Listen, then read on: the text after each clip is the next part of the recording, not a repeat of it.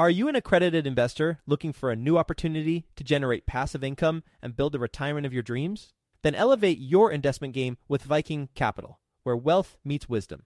Whether you're a seasoned investor or just starting out, Viking Capital can help guide you towards financial freedom through passive real estate investing. With strong and transparent underwriting, Viking identifies low-risk opportunities with the goal of preserving investor capital and maximizing long-term growth potential. And their accessible and responsive investor relations team will help you understand how each investment will impact your unique financial goals. With $800 million in assets acquired, more than $230 million in equity raised, and more than 5,000 units under management, Viking Capital is your path to early retirement.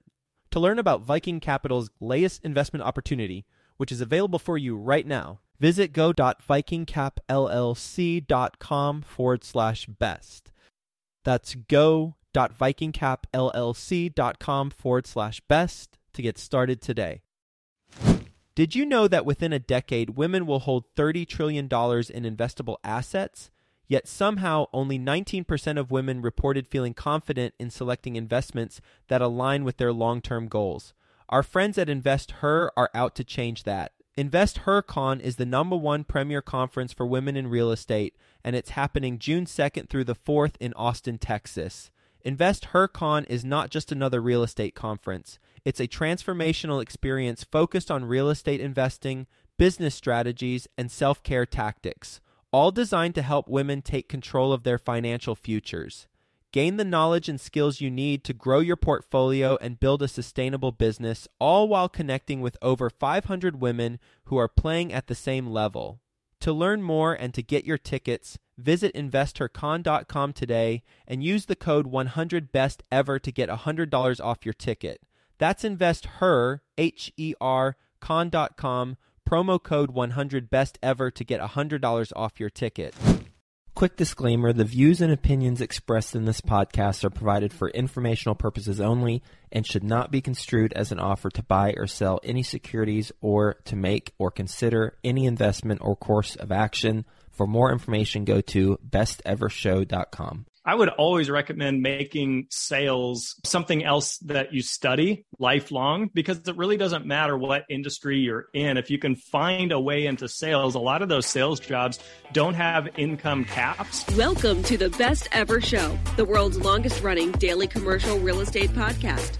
Our hosts interview commercial real estate experts every day to get you the best advice ever with none of the fluffy stuff. Best ever listeners, welcome to the Roundtable. I'm Slocum Reed, an apartment owner-operator in Cincinnati, Ohio. Today, I'm joined by Travis Watts and Ash Patel. The hosts of the Best Ever podcast come together every week for a deep dive into a commercial real estate investing topic. Today, we have a hypothetical scenario for you that should add value to all of our listeners, especially our listeners who are newer to investing. Ash, Travis, I'll answer this as well. If you had to start over today with no money, no assets, and no network, but still having all of your current experience in real estate investing, how would you start over engaging in real estate investing today? Let's start with Travis. Cool, man. Hey, everybody. Thanks for being here. Travis Watts, full-time passive investor. I'm a limited partner mostly in multifamily syndications and director of education with Joe Fairless at Ashcroft Capital. So, Slocum, great topic, great starting point. I think for me, I always go back to the top 4 that kind of led me into financial independence in the first place, which is working your highest and best earning potential. And I'm talking about active work, and then living on as little as possible for about 5-10 years, give or take. Everyone's situation, time frame is going to look a little bit different. And then arbitraging, so to speak. So that means the difference between your income and what you're saving, invest that into real estate. For me, that's in passive income or cash flow producing real estate. And number 4 is avoid bad debt. Car loans, personal loans, retail debt, et cetera. So that's what I've always followed as a roadmap. I think what's changed for me today in 2022 is I have a whole lot more experience in real estate than I ever had when I first got started.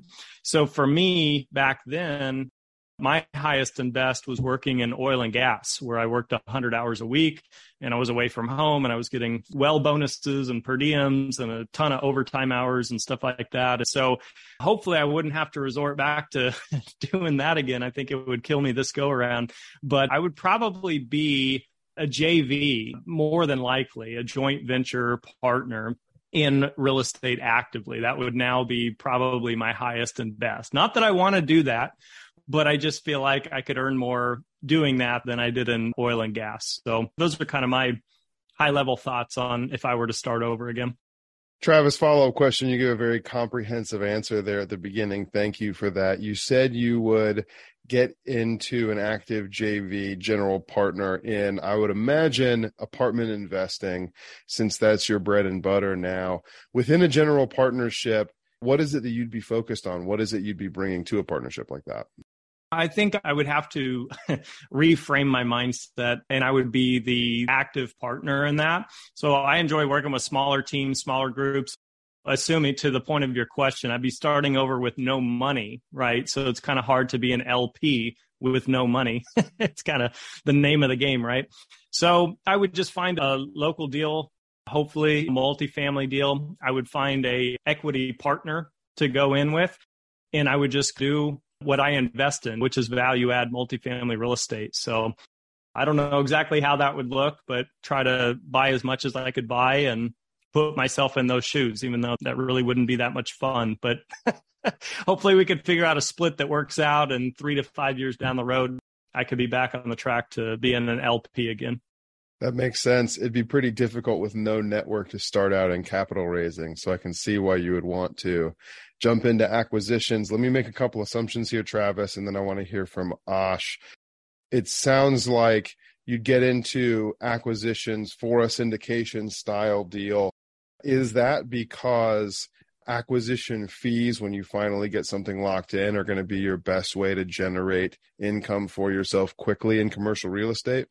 Yeah, it's a good question. So I actually have an investor buddy out here in Florida, also a realtor and a contractor and all kinds of things. He's always trying to get me to JV with him, and I always turn him down because I don't want that active style of management.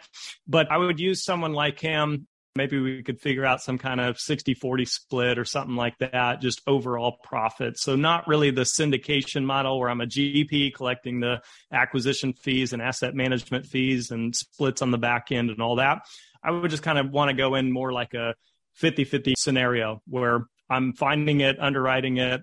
I'm the asset manager. I'm doing all the work basically, and he's just the equity piece to that puzzle. That makes a lot of sense. Ash, let's hear from you. No money, no assets, no network, but all of your experience. Where do you start?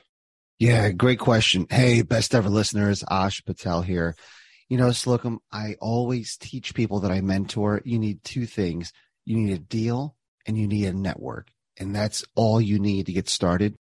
You're not giving me either. So the deals I can find, I've done that long ago. You're not taking my experience away. So I can go out there and find a great deal. But now I've got to find a network. So I've got to do everything I can to establish myself as somewhat of a subject matter expert in commercial real estate. How do I do that? You go to meetups, no different than what I would advise somebody just starting out, maybe out of college, a young 19, 20-year-old person. You go out there, you network, you add value to others. What can I do to help you? Go at it from an altruistic approach, and you start building your network that way. But when you have those incredible deals, it's not that difficult to get investors behind you, even if you don't have a great track record. If it's a smaller deal, much easier. If it's a larger deal, you're going to want to find somebody that has a bit of a track record, a good network, a good reputation. So you find somebody that has the network, establish yourself through adding value, and you find that incredible deal. And essentially, deal plus network is always winning. Ash, that's a great answer. And thank you for shouting out to newer, younger investors getting into the game. I think that's who we add the most value to with this conversation. I'm going to add one more thing, Slocum. I saw on a commercial real estate Facebook forum, one that has a couple 100,000 people on there. I saw a post where somebody wrote, hey, Does anyone else think it's BS that people always say, if you have the deal, the money will come? And hundreds of people chimed in and said, yeah, only people with money say that. Only successful people say that. Or I've tried it. I've had great deals. No one's given me money. And ladies and gentlemen, the reason is you don't have a big enough network. And that's all it is. If you have that network, you will definitely have money if you have a great deal. So it's truly that simple. The flip side of that, Osh, I've done some JV deals where when I've discussed them after the fact with other friends, they've asked me why I didn't bring it to them.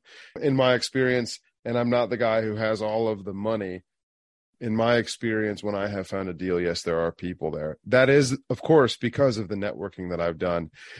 Osh, you need a deal. You need a network. That's all it takes to get into commercial real estate investing. That's great advice and a great launching pad. Starting from nothing, Osh, where does your time go? Is it 50-50 between looking for deals and looking for partners? Or is it more heavily on deals, more heavily on partners right now? That's a great question, Slocum. Joe Fairless was a believer in having the deal first and then raising capital. And a lot of people have differing opinions on that. I don't think either are right or wrong, but I would follow in his footsteps. I would find that killer deal. So 80% of my time would be finding that killer deal. 20% of my time would be adding value to somebody else. Once I have that deal, you flip it around. 80% of your time goes towards raising capital. 20% goes towards due diligence, crossing your T's and dotting your I's on that deal. That makes a lot of sense. Focus on finding the deal first and then lean more heavily towards finding the people who help you put that deal together. Absolutely. Personally, given my experience thinking that I need to generate an active income as quickly as possible, given my experience likely return to residential real estate sales, it'll take me 90 days to get to my first commissions, but I should be able to get to those commissions fairly quickly. Again, having no network, I end up leaning heavily on networking, diving into things like the Bigger Pockets forums, local communities. If I were a member of a church or another organization, I would lean heavily into that. Sales in commercial real estate, it takes longer, but being that that's my background, getting into sales, this is also what I did and what I recommend to a lot of residential investors when they want to go full-time quickly. I have a client doing this right now. Getting into residential sales can generate a real full-time income very quickly within 3 to 6 months. I would likely supplement that with a third-party property management work. It has to be third-party because I don't own anything in this scenario.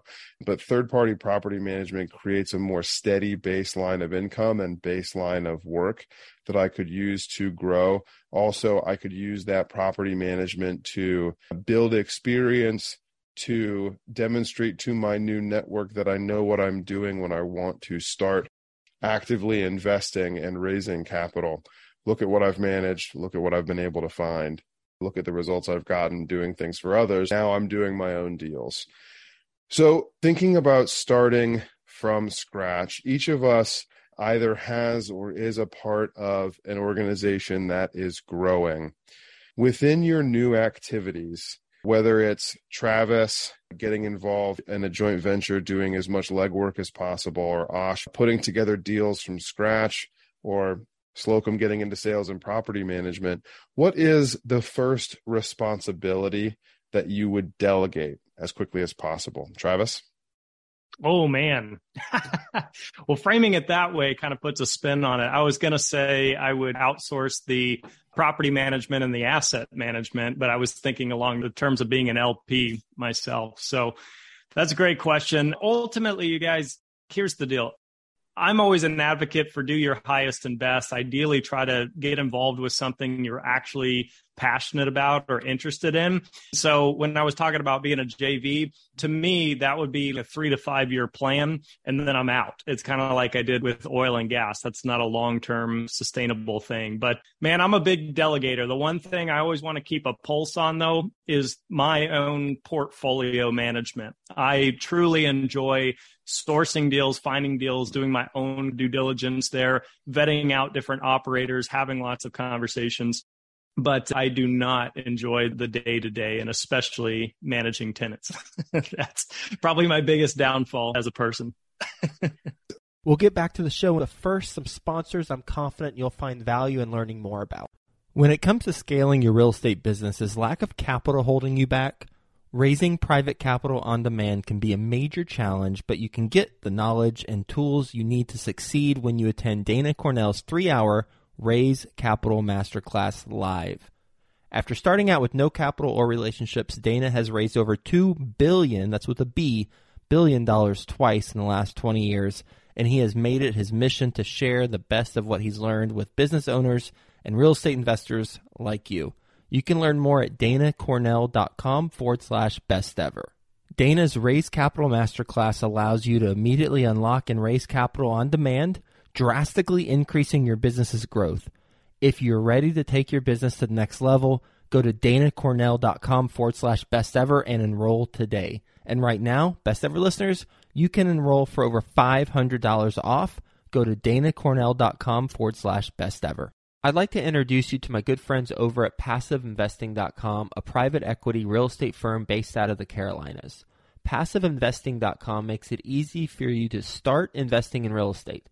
They focus on acquiring institutional quality apartments and self-storage facilities with private accredited investor funds. They also have a real estate debt fund that offers hard money loans to local fix and flippers across the U.S., which currently has a 0% default rate. With a portfolio of over $700 million in assets and controlling over $250 million in equity, they know how to secure the best deals and how to avoid the red flags. If you are interested in learning more, please reach out directly to PassiveInvesting.com and request the free Passive Investor Guide that outlines the 7 red flags for passive apartment and self-storage investing. Visit PassiveInvesting.com/red flags to download that PDF now. That's PassiveInvesting.com/red flags. Let's shift my question here a little bit, Travis. Thank you for that, because I think you answered my next question already. What is the first thing you delegated and what is the last? The first thing you delegate is the day-to-day organization, operations, and the last thing you delegate is the deal finding and the management, the high level management of the portfolio. That makes a lot of sense. Ash, what about you? What's the first thing and what's the last thing that you delegate? Good question. So the first thing I would delegate is probably deal finding, because I can teach people how to find great deals. The last thing I would delegate is interacting with investors, because they need to know, like, and trust the person they're writing a check to. So that's important, right? And I love doing that. I do want to piggyback on your last 2 questions. And the great thing about this roundtable is we don't really have a strict format. So I'm going to bounce around a little bit. In terms of your first question was, what would you delegate as you scale? For everybody, I would have 2 triangles with dark green up top and red at the bottom, and audit your time and tasks. And the 2 triangles are, 1, things you like to do up top, things you hate to do, and things that you procrastinate because you hate to do them at the bottom. And the second triangle is money, things that make you a lot of money and things that don't make you any money. So write down in this pyramid where all of your tasks fall.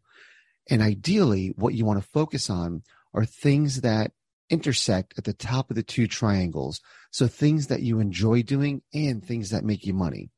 The things that you want to offload are things that you don't enjoy doing and things that don't make you any money.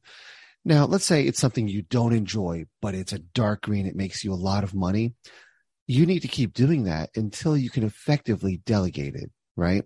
And then both of you gentlemen answered the other question, which was basically, what would you do for income if Slocum threw you out somewhere and you had no network and no assets?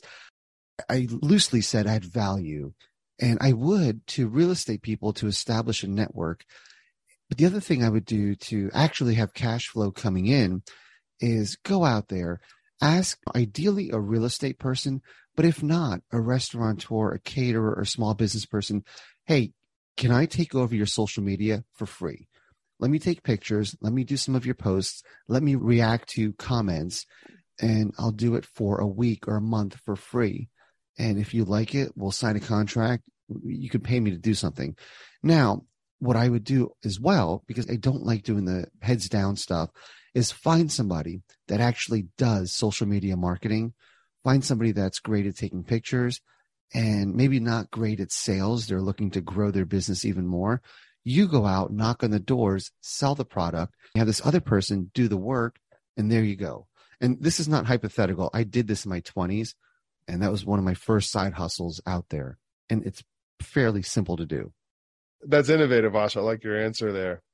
What is the first thing I delegate and what is the last? When it comes to the definition of an entrepreneur, I'm much more of a creator than a manager. I've realized this about myself for several years now.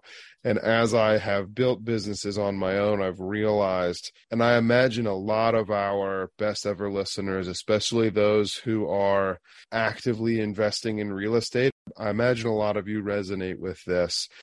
As I've built businesses on my own, sales businesses and otherwise, I've realized I'm really good at going out and getting business, advising a client, getting a property under contract, but I start to lose my specialty when it comes to the back-end administration, the paperwork involved.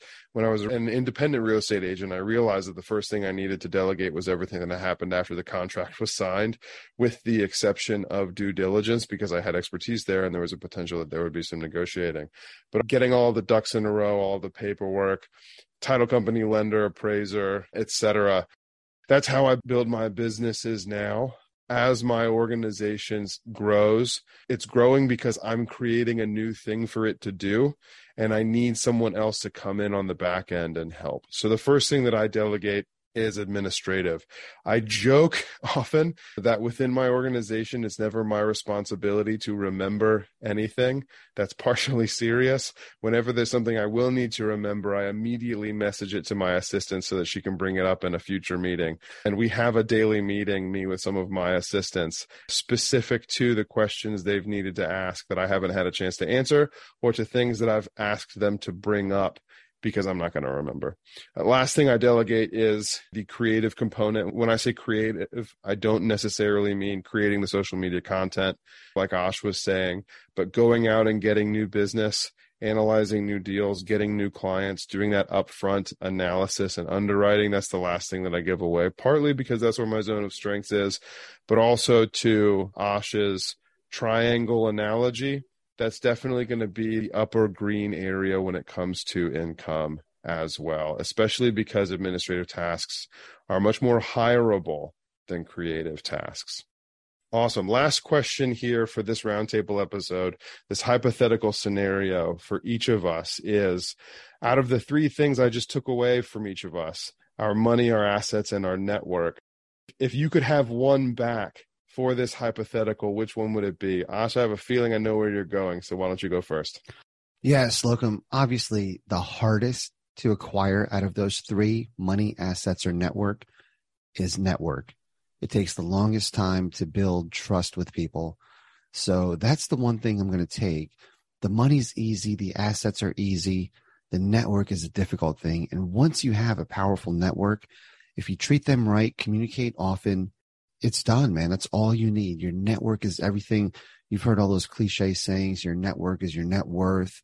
It's so true. And one of the things that best ever listeners, I'd like you to try doing is send out a newsletter to everybody. I'm talking about people you haven't talked to in 20 years, old colleagues at jobs you had 4 jobs ago, and just update people on what is going on in your life. I would do a combination of professional and personal.